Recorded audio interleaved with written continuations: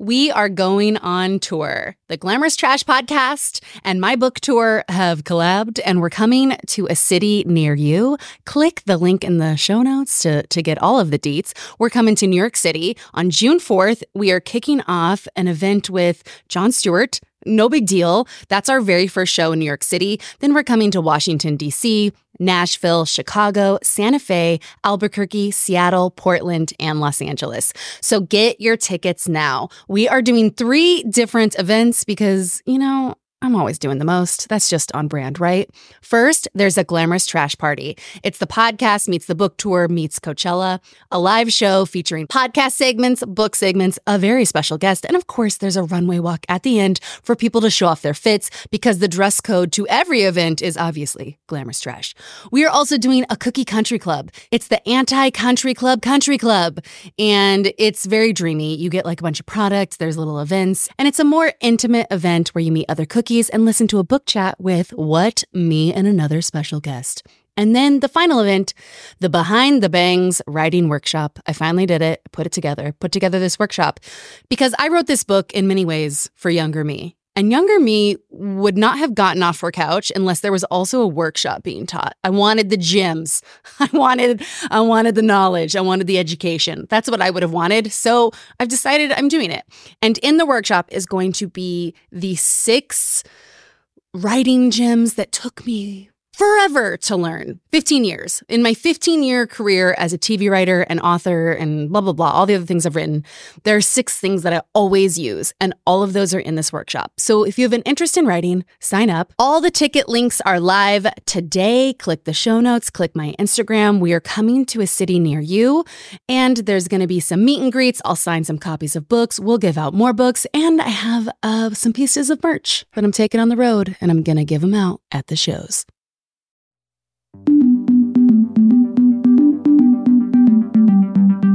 Welcome to a very special episode of Celebrity Book Club. This is a bonus episode coming out on New Year's Eve, genuinely my favorite holiday. I love this holiday. This episode won't be our normal flavor of episode, but it is a very important episode because I have an important book club announcement, which I will get to. Later in the episode, after the break, we're going to hear from Gina Yashere, a hilarious comedian, a showrunner, show creator, about her memoir, Cat-Candid. I got to talk to her face-to-face about it, and we recapped some of the stories and discussed all kinds of things, and she's super funny. It's wonderful. But first, I'm going to take you through 10 of my highlights from the year 2021 / time isn't real, time is a blur. What is time? Is time real anymore? I'm taking you through 10 highlights from recently. Okay, here we go. Highlight number 1 is obviously this podcast. This podcast is highlight number 1 for me. And here's my big announcement. So, as you guys know, I have really pushed myself to own my shit on this podcast. And if you've listened to all the episodes, I have been on a journey. And now, after really over a year having this podcast with this network and I came up with this podcast 2 years ago in a hot tub. That is true. I was on a girls' trip in a hot tub reading Jessica Simpson's book, and the podcast was born. So I've been doing this for a long time. And I've come to the conclusion that it is time for me to more than just emotionally own my shit. It is time for me to actually own my shit. Like for reals, own this podcast, which means I'm taking it independent and we're going over to Patreon. Now, before I explain what that means, let me first say, nothing will change in how you get this podcast. That was super important to me. So we have made it so that the podcasts are going to keep dropping in your app just like normal. Nothing for you will change, except for me, the way I'm making it is that I get to be in control now. No network middlemen, no husbanders, just me, just the cookies. I can do more of what this community wants. And to make that possible, we have a new producer. But to pay for our new producer and our whole new independent setup, I have started a Patreon, which is where you can show support for the podcast. And what's more is that I have added a ton of perks that will now only be for cookie patrons. So if you go to patreon.com/Chelsea Devontes, it's just my name. It's also linked in the show notes and on my Instagram. And you sign up and become a cookie patron. Cookie patrons are going to get 1 extra bonus episode a month. That is only for them. There's also going to be tons of other stuff. If you go to patreon.com, you will see all the perks that I've listed. There's also a pay what you can option. There's some hardcore options for people who want to do real book clubs with me. We're making wild merch. I'm going to be doing book giveaways of my own books. I'm going to send some to some people. So much cool stuff only for the cookie patrons. So go to patreon.com/Chelsea Devantez. Once we have made our full move, that will be the end of January. So at the end of January, I am no longer with Stitcher, and I'm with myself, Chelsea Devantez. And that's when like the full switch will happen. And if you guys want to hear more about what inspired this, come find me on the Patreon. I will tell you everything. But I'm thrilled for it. And with that, I have way better highlights coming. So let's get to the next highlight. Okay, highlight number 2. Rue McClanahan's ghostwriter, Joni Rogers, sent me an email, and I'm going to read it. She listened to the episode, and the email is so delightful. Here it is.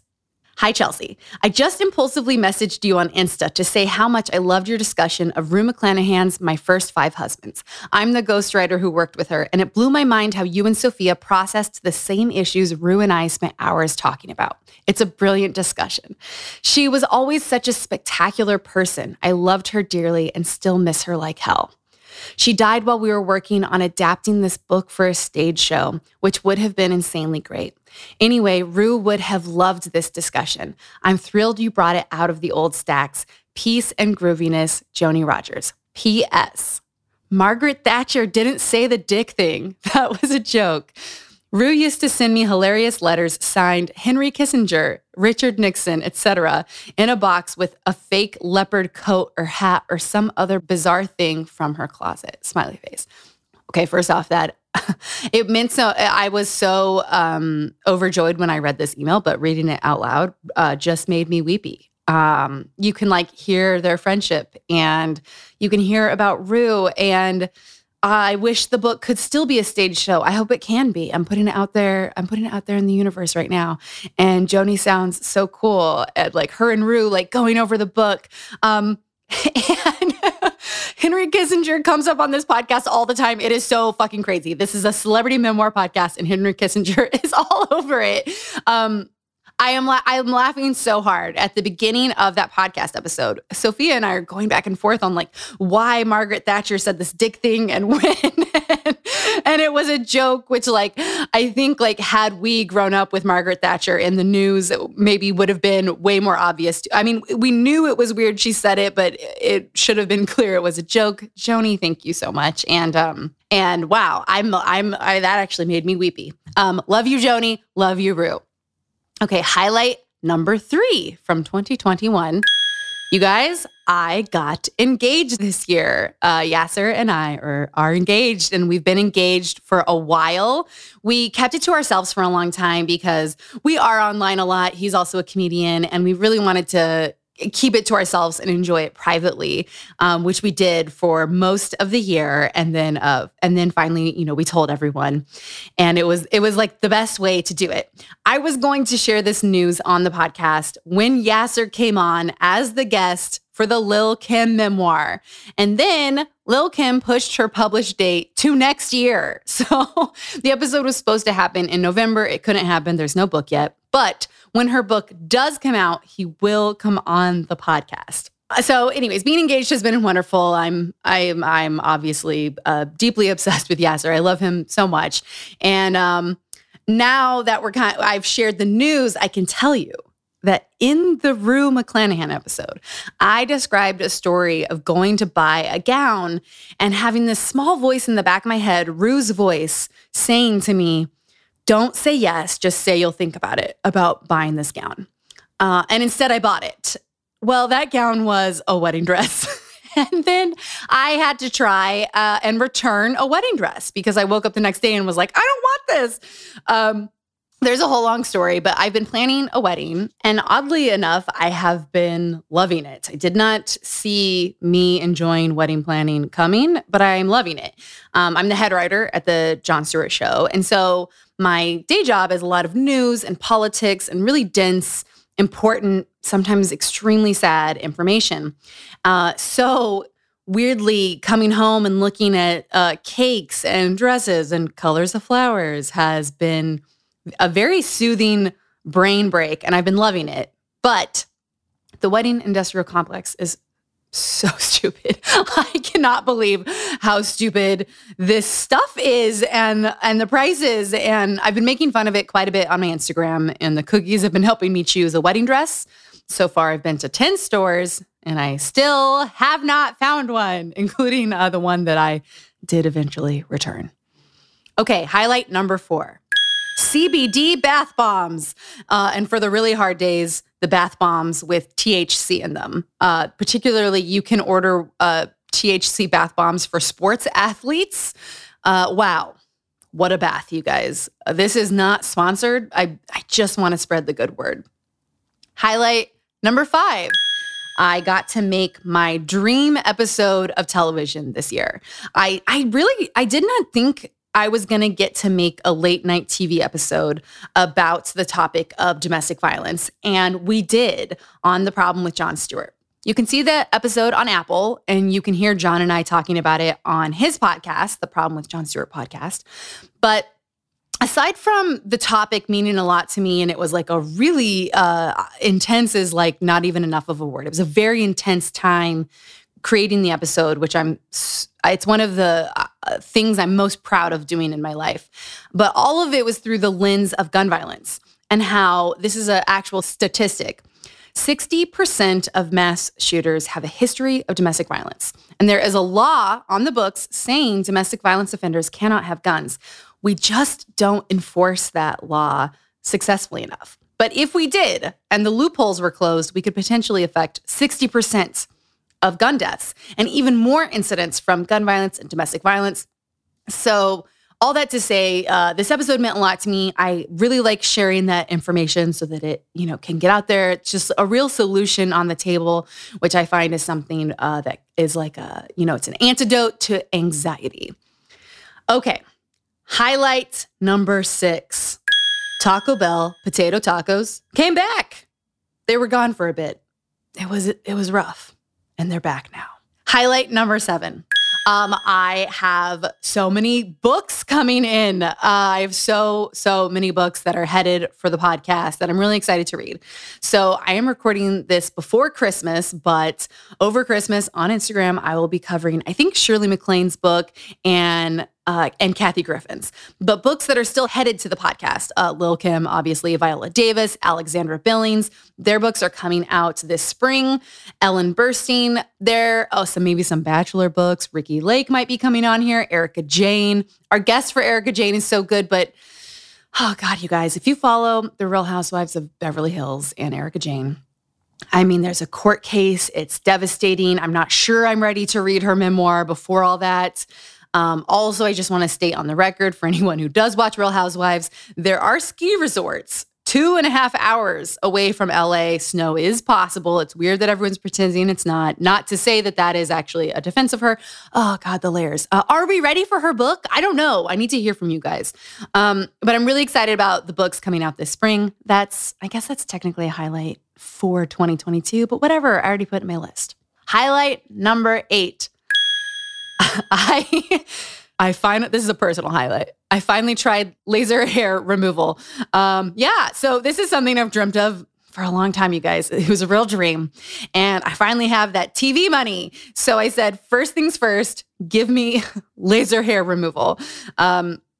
To give you guys an idea of what I'm dealing with. And yes, this is TMI. I don't know, maybe just fast forward to Gina right now. But one time, so just a few anecdotes. One time, a woman interrupted my bikini wax appointment to ask if I was okay. One time, I went to get a bikini wax and the woman pretty politely asked me to never come back. And one time my friend went with me and was like in the lobby and was like, the screams coming from the room. So you guys, I said, this is my year. I'm going to get laser hair removal, not bikini wax, but I'm going to get it on my lady stash, my mustache, which is my daily burden. But here's the thing, you guys, I have now gotten three treatments and there is literally no difference. So I guess this highlight is edging on a low light, But I still have hope. They say it takes a few times. I mean, how many fucking times can it take? But whatever. At least now when people say to me, like the woman I used to go to wax my stash was like, you should try laser hair removal. And I would always be like, yeah, but you're literally saying like, I don't want you to come in here, go away. But now I can say I did try it. And this is a journey only for the podcast. Okay. Highlight number 9. I don't know if you guys remember this, but on the Casey Wilson episode, I was talking about trying to find a chair that fits needy quarantine dog, who is not just the highlight of 2021, but of my whole life. Cookies sent in links. I was going to buy these office chairs. And then I showed up to my new office in New York City, and they had these huge, wide chairs that one of the cookies had literally sent me. So when we were filming our producer's room for the actual TV show, Needy Quarantine Dog would sit with me as we filmed. And now he's on TV. He is all over our episodes. There's close-ups of him. And sometimes he switches my chair to go sit in John's chair. And there's the most cutest picture I've ever seen where he is literally sitting in the chair and won't let John sit down. John has to like sit on the edge. And I get why people become stage moms because wow, was I proud to see my dog on TV. Oh boy.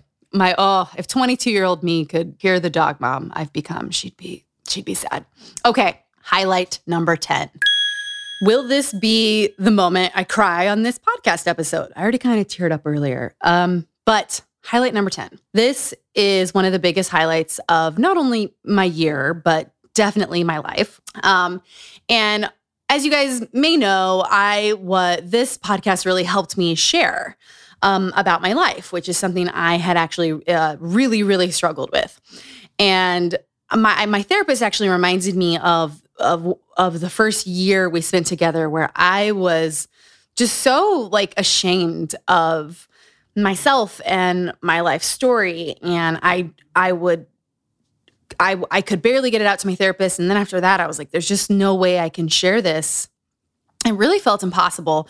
And I was just editing the Padma Lakshmi episode, but in that episode, which you may have already heard, Padma has this giant scar, and she thinks it's a thing that's going to ruin her life, and she's not going to be able to be a model because she has this like horrible scar on her arm, and it becomes the thing that actually makes her stand out, and it's the thing that helps her become a model. And not to compare myself to Padma, but I was just so ashamed of my life story. And I'm not even saying this like, and I'm not anymore. Like I still really struggle sometimes. Sometimes I think like, oh, someone will say something to me that'll, hit the well of childhood trauma and it'll drown me again or whatever. But I'm so much better now. And by sharing my life story, I was like ready to talk and to write. And because of you guys DMing me all the time, saying the nicest things like I should write a memoir, I came up with the idea to take really great book quotes from the books I've read and the quotes other of my guests have said on this podcast that are so genius and make this coffee table book. And I pitched it to my agent and he said, no. He said, no, what are you doing? Like, why are you making a coffee table book? You're an actual writer. Don't you want to write about your life? I thought you loved memoirs. And I said, yeah, like that's my dream, but I just like can't imagine that's in the realm of possibility. Like maybe one day I want to have a book, but like that can't be now, can it? And he said, it depends. Show me a book proposal. So because of this podcast, because of you guys, I had the courage to put together a book proposal. For the book, I've always wanted to write. It wasn't that I had to like come up with it. It had just always been in the back of my head, and I put it down on paper. It's personal. It's memoir-ish. It's funny. It's dark. It's scathing. It's got a touch of revenge, and my whole heart is in it.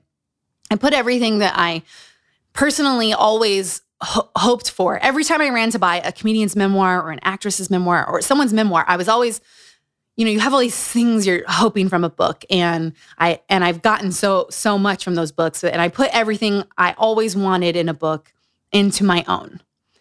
And I sold it. I sold it, you guys. I'm going to write a book. And it's because of this podcast and you guys. And so many times in the books, I'm like, here's the thesis of the podcast, which is that when someone tells their truth, it gives someone else permission to tell theirs. And that's what these books and your messages did for me. And I hope I can pass it on. There's really not enough words for this, but I'm writing a book.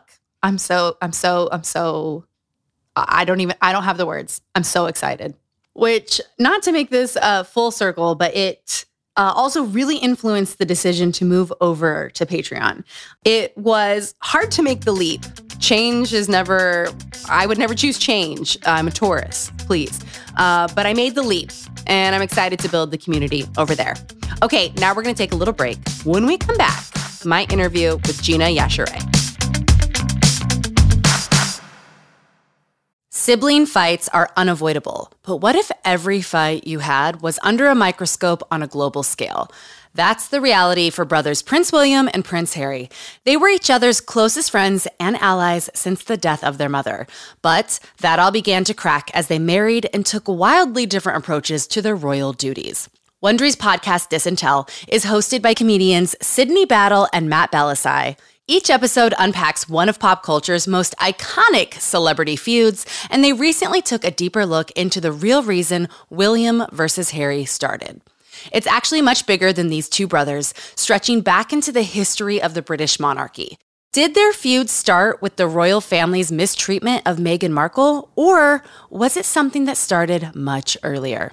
Follow Dis and Tell on the Wondery app or wherever you get your podcasts. I started this podcast because I have been obsessed with memoirs my entire life. And I can't believe it, but I got to write my own. And it comes out on June 4th, and you can order it right now. The book, I was asked to describe it, and I said, it is an absolutely harrowing, traumatic memoir, but funny. So if that sounds good to you, order it. Let me give you some topics that are in this memoir. A female best friendship breakup. How I got my break into Hollywood. When I found out my dad was not my real dad. The time I dated a magician. Are those last two related? Who's to say? Read the book. Growing up in Utah. Growing up around cults. How I got into therapy. Listen, I could keep going. Each chapter title is a different woman's name in my life. Some are heroes. Some are motherfucking villains. But you know what? A villain and a hero, what are both of those things? A leading role. And we do love women in our leading roles. So pre-order the book. It matters a lot. I linked everywhere that you can buy it in the show notes, but go anywhere. Also, I am reading the audiobook personally. So I'm personally narrating it. So if you like this podcast, get my longest podcast ever. And the audiobook is also available for pre-sale everywhere you get audiobooks. And thank you so much for listening to this podcast. You are the reason I got to write a memoir. So thank you so, so much.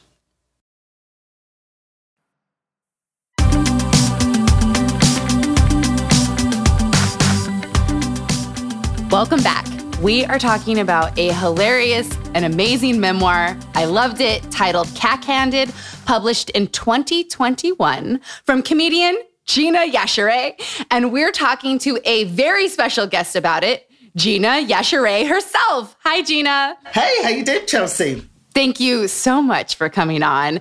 You guys know Gina from so many things. She's a correspondent on The Daily Show with Trevor Noah. She has 3 amazing comedy specials out. I love the one titled Skinny Bitch. She's a writer, an EP, an actor on the show Bob Hart's Abby Shola. And I want to give a big shout out to my and our friend Nate Chetty. He is a writer on that show. I love him so fucking much. Isn't he the best? He's awesome. Oh my God, he's the best. And he pretty much set us up on a book date to discuss your book. And I'm so thankful. So thank you, Nate. So Gina, I have so many questions. I'm going to dive right in. First off is, what is the moment you knew you were going to write a book? Did you always know? Did it come about late in life? How did it happen? No, I didn't know I was going to write a book. I've got a very short attention span, and if something takes too long to do, I get bored of it very quickly. So I never even considered writing a book. But what happens, Instagram is the perfect medium for me. I love posting short videos and little stories and stuff. And on Instagram, there's this hashtag Throwback Thursdays. And hashtag TBT. So every Thursday, you throw up an old picture of yourself or whatever. And so what I started doing, I was throwing up old pictures and then doing in the caption, telling the elaborate story behind the picture. And I did that. And every time I did it, people would just go nuts for it. People would go, oh my gosh, we didn't know this about you. We didn't know that you used to build elevators for a living. We didn't know you were an engineer. We didn't know you did this. And people just kept going, we want more. Write a book. You should write a book. Your stories are so interesting. You should write a book. And I was like, that's going to happen. But, you know, you never know. Thank you, but no. Yeah, I was like, thanks, but no thanks. But just in case, I started saving all those Instagram posts into a folder on my phone and going, you know, I had it all filed. And I was like, well, maybe one day when I'm 90, I might be bored and want to write a book.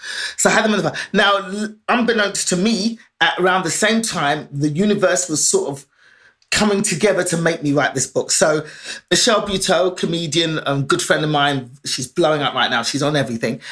She calls me up one day and she's like, bitch, I'm writing a book and my literary agent loves you and he wants to meet up with you about maybe writing a book. So she put me with her lit agent.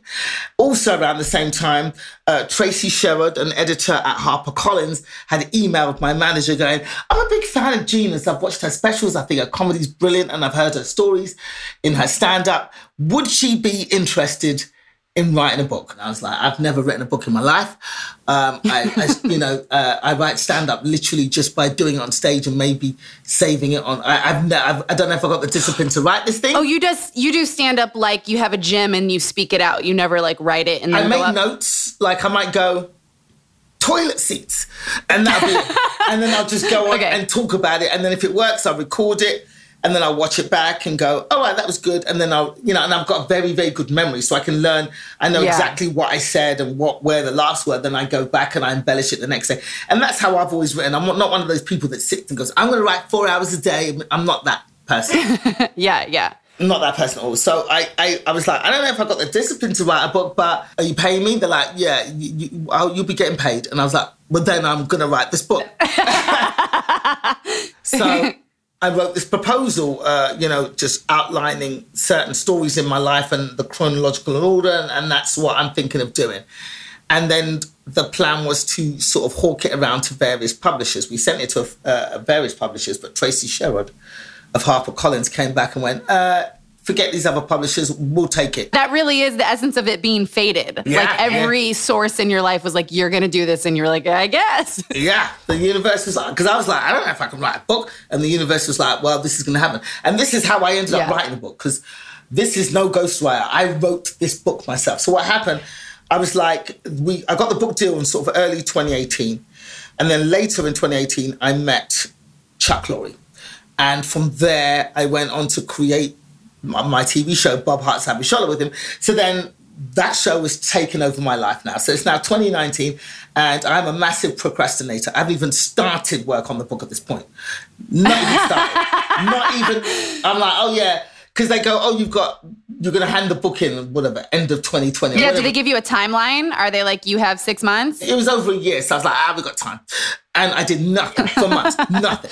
This was early 2020. And luckily for me, which is the worst sentence you're going to hear, but it was weird. Luckily for me, the pandemic hit. Oh, and you suddenly found yourself with the time. Well, exactly. Suddenly, I wasn't going, because even though I was doing the show, I was still going out and doing, traveling and doing gigs at the weekend and going and doing my stand-up. So that all ground to a halt. So that income disappeared, but I found myself, we were writing, we finished the show, and then the show sort of went into hiatus. But at the end of March, as in we lost the last 2 episodes of the show because we all got shut down because of COVID. Yes, COVID. A hiatus. Yeah, so our hiatus started a month and a half early. So I had this conversation with my publisher in February. March, the world shut down. And so I had basically the whole of the hiatus. In between season 1 and season 2 of the show. And basically I wrote that book.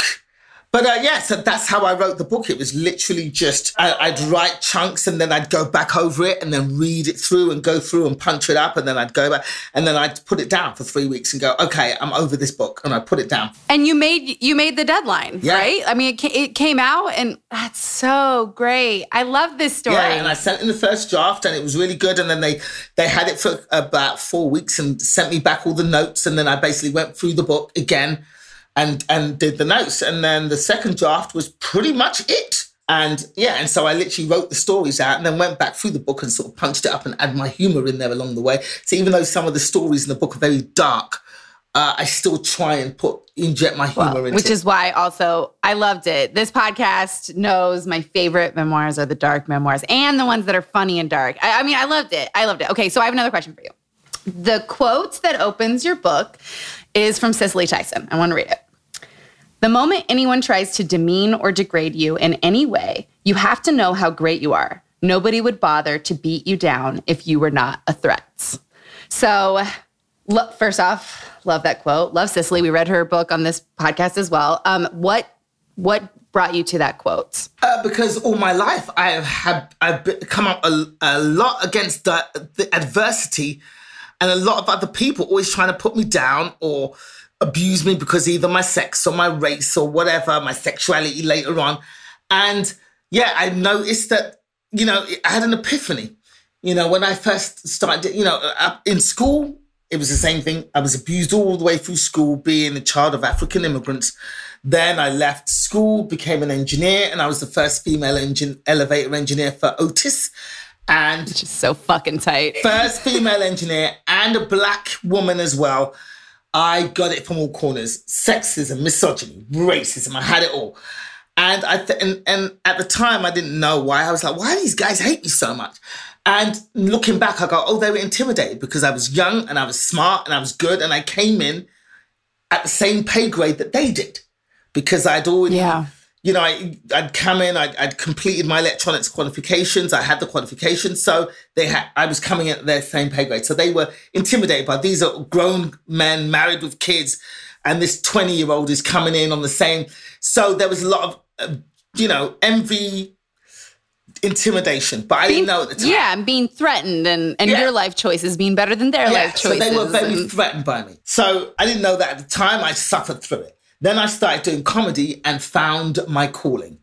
And I was very good at it very quickly. Within 6 months of starting comedy, I got on this talent show. And then within a year, I was a regular panelist on a TV show and was selling theatres, very small theatres. We're talking 50, 100 seats.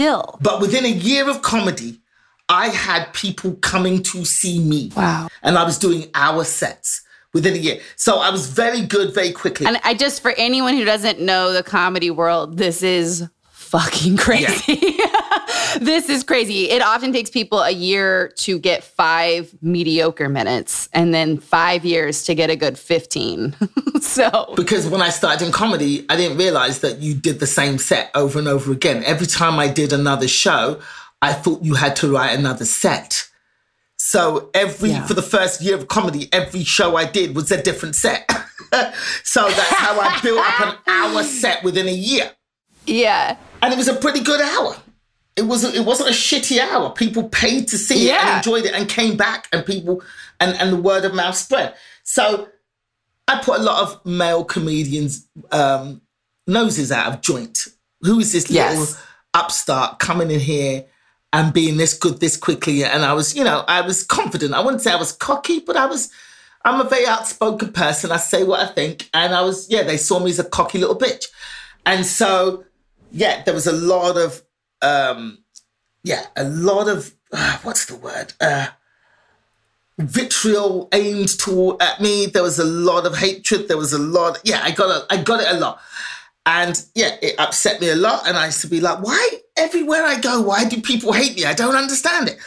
And that is when I had an epiphany again. Oh, they did this to me because they're threatened by me. They're threatened by my talent. Oh, I'm going to give them something to be fucking threatened about. And so from that moment, I was like, oh, I'm going to be the best comic I could possibly be, and I'm going to destroy them all. And that was it. And then after that, I didn't care. I became I just worked harder and harder to be better than all of them.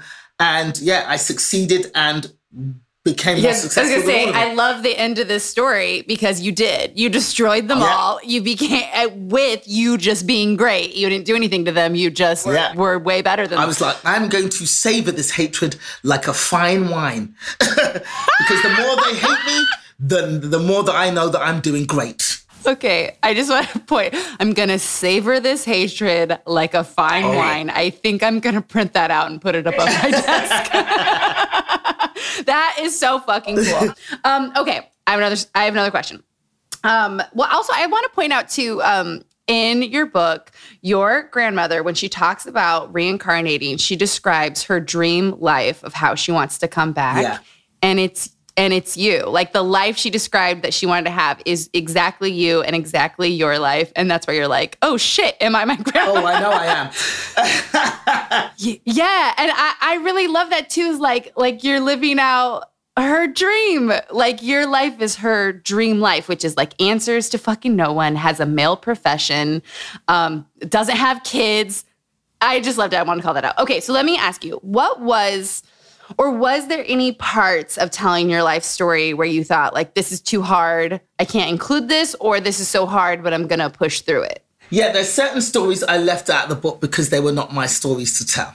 So I tried to keep the focus on my story and the story from my perspective. So certain elements of the stories have been left out in the UK. So like the UK version of the book hasn't got all the stories that the US audience has. Someone gets a US copy, they can see a little more tea and Shay. Oh, yes, they can. Gina, what if they get a US copy? What are you going to do? There's nothing. The book is out now. What can they do? But the laws are different. So when the book came out in the UK, the publishers like shit themselves. They're like, listen, you got stuff about your older sister in there. You got stuff about your mum and all that kind of stuff. If they decide that they don't like what you've written in the book and decide to take you to court, you're going to have to pay for all of that until you prove that you have to prove that it's all untrue what you said. And if you can't prove it, then this book has to come off the shelves and you're going to lose a lot of money. Wow. Also, like, you have to prove stuff from childhood, like as if you were keeping detailed notes. Exactly. So they were like, either you get your family to sign documents to say that they've read the book and they approve of what's written in the book, or you have to take out everything. And that this whole book was based around my mother. And that, so if she hadn't signed the document, there would have been no book in the UK. So, but my sisters, I knew that they were not going to sign the documents because there's unflattering stuff about my older sister in that book. It's all true, but it's unflattering. So if somebody writes a book where you're in the book and even though what they've written is true, but unflattering, and you got a chance to stop that book, you're going to stop that book. Of course, yeah. So they don't know that there's a different US copy. They just think that book that they've got in the UK is the book. That's amazing. Okay, what is your personal favorite story from the book? Ooh, God, I know it's really hard. I got a few. I mean, the story of me going to Paris. Yes. So basically, my mum was super overprotective, never let us go anywhere, never let us go on school trips. We never went anywhere because she was terrified of us dying, drowning, being eaten by rats, whatever. And so she never let us go. And I was 17 studying for French advanced level. And I wanted to immerse myself in the culture and go to France and actually speak French with French people. And the government at the time was doing a sponsorship thing where they were sending students abroad to study. They paid for everything, travel, accommodation, everything. And you'd go abroad and you travel. And you immerse yourself in the culture. And I knew that my mother was not going to let me go on a trip to abroad by myself. Yeah. She wouldn't even let me go on a trip to the Tower of London, which was 3 miles, less than 3 miles from where we lived. So I had to come up with a dastardly plan. So my plan, I told my mother that for the advanced level in French, I have to go to France or else I fail the exam. And it was a school trip. I told her it was a school trip that all the students were going. And if I didn't pass this exam, I wouldn't be able to get into college. And my mum was, you've got to go to college. You've got to become a doctor. So I was like, well, if I don't pass this exam, that brings down the averages of the rest of my subjects and I don't get to go to college and I don't become a doctor. So I have to go to France on this school trip. And so she was like, fine. And I was like, and look, it's all paid for. The government and the school have paid for everything. You don't have to shell a penny out of your pocket. And I'm not going on my own. I'm going with the school. The teachers are coming. All the students are coming. And it's a girls' school I was going to at the time. And we're staying in a girls' dormitory. And I will be chaperoned 24/7. So she was like, Okay, fine. And so she signed the document to let me go. The second time you've gotten your mother to sign a document. Oh, yeah. I get my mum to sign documents. So she signed the document to let me go, to give me permission to go. Now, on the day of travel, I'm like, I'm going to France by myself. My mother doesn't know this, and she's going to want to come and see me off at the station. So I called a bunch of my school friends, and I was like, listen, you need to meet me at Victoria Station with suitcases to make it look like we're all going on a school trip together. I love your friends. Otherwise, I will not be able to go on this school trip. So my friends, knowing what my mum was like, God love them, they all turned up with empty suitcases at Victoria Station. We all met, and my mum came to see me off, and there was all these girls with suitcases going, the teachers are meeting us. The teachers are already there in France, setting up the dormitory where they're going to pick us up at the station when we arrive in France. We're all going together. So my mum was like, bye, see you, have a good trip. And all of us got on the train, and then all my friends hugged me goodbye and got off at the next stop with their suitcases and went home. And I went off to France by myself for a month and travelled. I love that story. I love that that's your favorite one. Okay, next question. How did you pick your memoir title? Did you I know what the title means, but did you almost choose a different title? And was it a hard process in picking? Yeah, picking the title of the book was definitely, I didn't know what I was going to call it. The working title the whole time I was writing it was Laughing to America. Because it's a play on the Eddie Murphy Coming to America. I'm a comedian, so Laughing to America. And originally when I wrote the proposal for the book was going to cover my entire life. So it was going to be my life before coming to America, and then coming to America, and then the journey in America up to present day. But once I started writing the book, my story of my childhood and my life up to America was so rich. I got up to like page 200. I was like, this is supposed to be a 300 or around that size book. And I haven't even got out of my teenage years yet. So I called the publisher and I was like, I'm going to end the book at the point of me getting on a plane to go to America, because my previous life is so rich. And it also leaves the door open for a second book if it does well. Exactly. So I was like, well, I can't call the book Laughing to America anymore. That would probably be the next book, if there's a next book. So I was like, I got to think of a title. And I couldn't think of anything for a long time. And then I happened to be writing the chapter about my left-handedness and how, my mum would throw away a whole pot of food if she walked into the kitchen and caught me cooking with my left hand. And and I was talking to Nina, and I was talking to my neighbor who lived in the next house, and she'd come over to the rooftop and we'd hang out and eat dinner and stuff. And I was like, I'm left-handed, so maybe I'll do something. And left-handed people are awkward and clumsy, and we kind of navigate through the world a little bit differently because everything is against us. 90% of the world. So I was like, I'm trying to think of a title that encompasses that, but not left-handed, because left-handed isn't a great title for a book. And we were talking, and I was like, but the English word for left-handed is cack-handed. So, and then my neighbor Christine and Nina were like, but that's it. That's it. Cack-handed. And I was like, you think so? And they're like, it sounds cool. And I didn't know what it was, and it's cool. And I was like, cack-handed it is. And it came from that one conversation.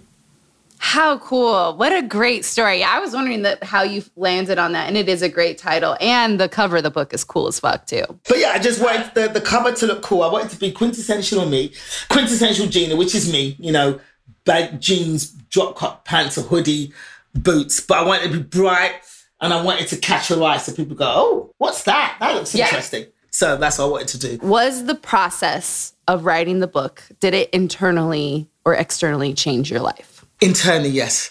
It was very cathartic, especially when I was writing the darker stories, like about my stepfather or my suicide attempt when I was 16, which I've turned into a stand-up routine, by the way. Yes! Yeah, I was telling the story on Questlove's podcast, and I think it was Questlove's podcast. I was telling the story of my suicide attempt, and obviously I inject the humor into the story because it was, if you read the chapter, I took these pills and I'm expecting to die and float away and end up in the Brady Bunch family. And I'm like, oh yeah, because I'm thinking I believe strongly in reincarnation. So I'm like, I'm going to die and then go end up in a nice white family on television. It's going to be great. And I took these pills, and when you watch movies and people take pills, they go to sleep and away they go. And I took these pills and half an hour later, I'm like, when the fuck are these pills going to kick in? I'm going to have to just fake it till I make it, you know? So I faked being unconscious. And when the paramedics came to get me, I had to fake being unconscious. And the paramedics are whispering in my ear again, look, love, we know you took aspirins. We know that you're not unconscious. Look, let's just have a cup of tea and talk about it. But I am method at this point. I'm like, no, I am unconscious. I'm going to fake it till I make it. So that's the story of my suicide attempt when I was 16. So I'm telling this story and people are laughing their asses off because it's dark, but it's also very funny. That story was very cathartic when I was telling the story because I'd forgotten about it, to be honest. I remember I was talking to my younger brother, Edwin, because he's my confidant, you know. And I said, and he goes, are you going to tell them about your suicide attempt? And I was like, holy fuck, I'd forgotten about that. Wow. Also, how powerful to have forgotten about that. Like, that's fucking cool too, you know? So that was very cathartic. That. So that kind of, writing those chapters, especially writing the chapter about my stepfather, I didn't realize I'd been holding onto that animosity and hatred since then. I didn't know because I'd moved on and I'm having a great life. But as I was writing it, the anger poured out of me. I still felt the same fury and anger and hatred towards him. And it came out of me as I was writing the book. And it was very cathartic. And now I feel... Wow. I feel cleansed. I feel cleansed by it. So it's definitely changed. And then writing the book, you know, as a youngster, when my mum wouldn't let me go anywhere or do anything, you know, I went through phases of absolutely despising my mother. Because I'd be like, you don't let me go anywhere. You don't let me do anything. You know, I hate you. But then writing the book... and writing what she'd gone through, it made me understand her even more and understand where that fear came from and why she was the way she was. So, it's definitely changed the way I look at my upbringing. I mean, even though I went through all these things, I still, in a funny way, had a reasonably happy childhood. Even though I had an abusive stepfather, a crazy overprotective mum, horrible school life, I still came out of it quite a happy person, weirdly enough, despite all of that. And I think... And a comedian to boot. But I think a lot of it was because I had my two brothers who were close in age, so we were our little gang. So whenever, we suffered for all these things together, so we had each other. So I think writing that book and looking back at that, I go, this is why I've come out reasonably normal person, despite the horrible things that happened to me along the ways, because me and my brothers had each other, that we held each other down. So, yeah. Wow, that's really fucking touching. That's really touching. Oh my gosh. Gina, you are just the fucking best. I'm so glad Nate set us up on this. Everybody go buy Cat Candid. I want to hold it up in the Zoom. They can't see this, but it's so fucking good and cool. And thank you. And I love it. And you are wonderful. And did you do an audio version of this book? Absolutely. Oh, yeah. Okay, because after talking to you, I'm like, I wish I had done the audio version. Okay, tell us, for anyone who doesn't already follow you on Instagram and Twitter, what's your website? What's your Facebook handle? Give us all the handles. I am very easy to follow because I keep it very simple. So my website is GinaYashere.com. So I suggest you go there, join my mailing list because I'm always giving out free stuff. I send out free copies of the books. Instagram, at Gina Yashere. I keep it simple. Twitter, at Gina Yashere. Facebook, yes. Gina Yashere. Just type my name in and I'll come straight up. My fan page, I think the Facebook / for my fan page on Facebook is Gina is Funny. So if you go Facebook / Gina is Funny, it'll take you to my fan page. But everything else is just at Gina Yashere. I'm easy to find, people. I love it. Thank you so much for coming on. Thank you for writing this book. And everyone go buy it and follow Gina. Thank you so much, Chelsea. Bye.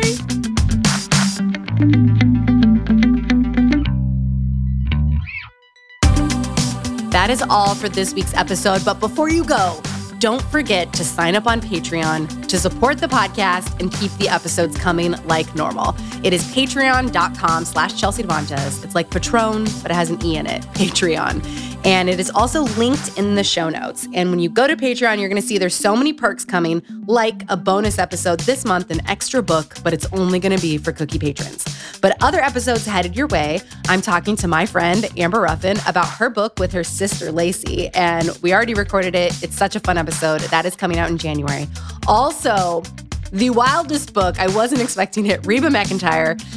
It was such a fun episode that is also headed your way in January. And if you become a patron, another bonus episode too. I'm always on Instagram at Chelsea Devantes. And a big thank you to our producers here at Stitcher, Corinne Wallace, so amazing, Marcus Hom, our episode engineer, Daisy Rosario, the person who picked up our podcast to begin with. We love them all. And we're saying goodbye this month. So you guys, how many things of eggnog do you think I've had this week?